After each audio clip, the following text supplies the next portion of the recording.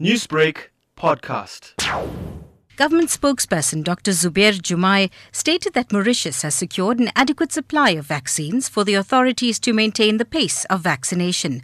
117,323 citizens have been vaccinated so far, representing 17% of the targeted population. The numbers, government says, are encouraging, as it will mean achieving herd immunity, which is a precondition for the restart of tourism. The vaccination campaign started on 26 January.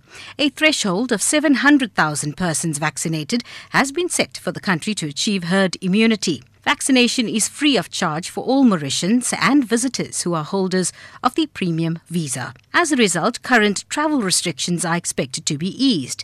Up to 26th March, no passengers will be allowed entry into Mauritius.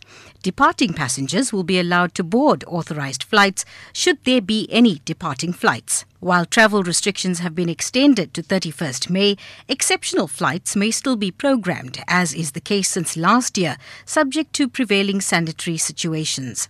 All prospective passengers, including children and infants travelling to Mauritius, must possess the following documents: a certificate of a negative COVID-19 PCR test administered between 5 and 7 days prior to the date of boarding at the last point of embarkation, a valid air ticket to Mauritius, and proof of purchase of a travel package, including accommodation on a full board basis at a designated hotel for a mandatory 14-day in-room quarantine.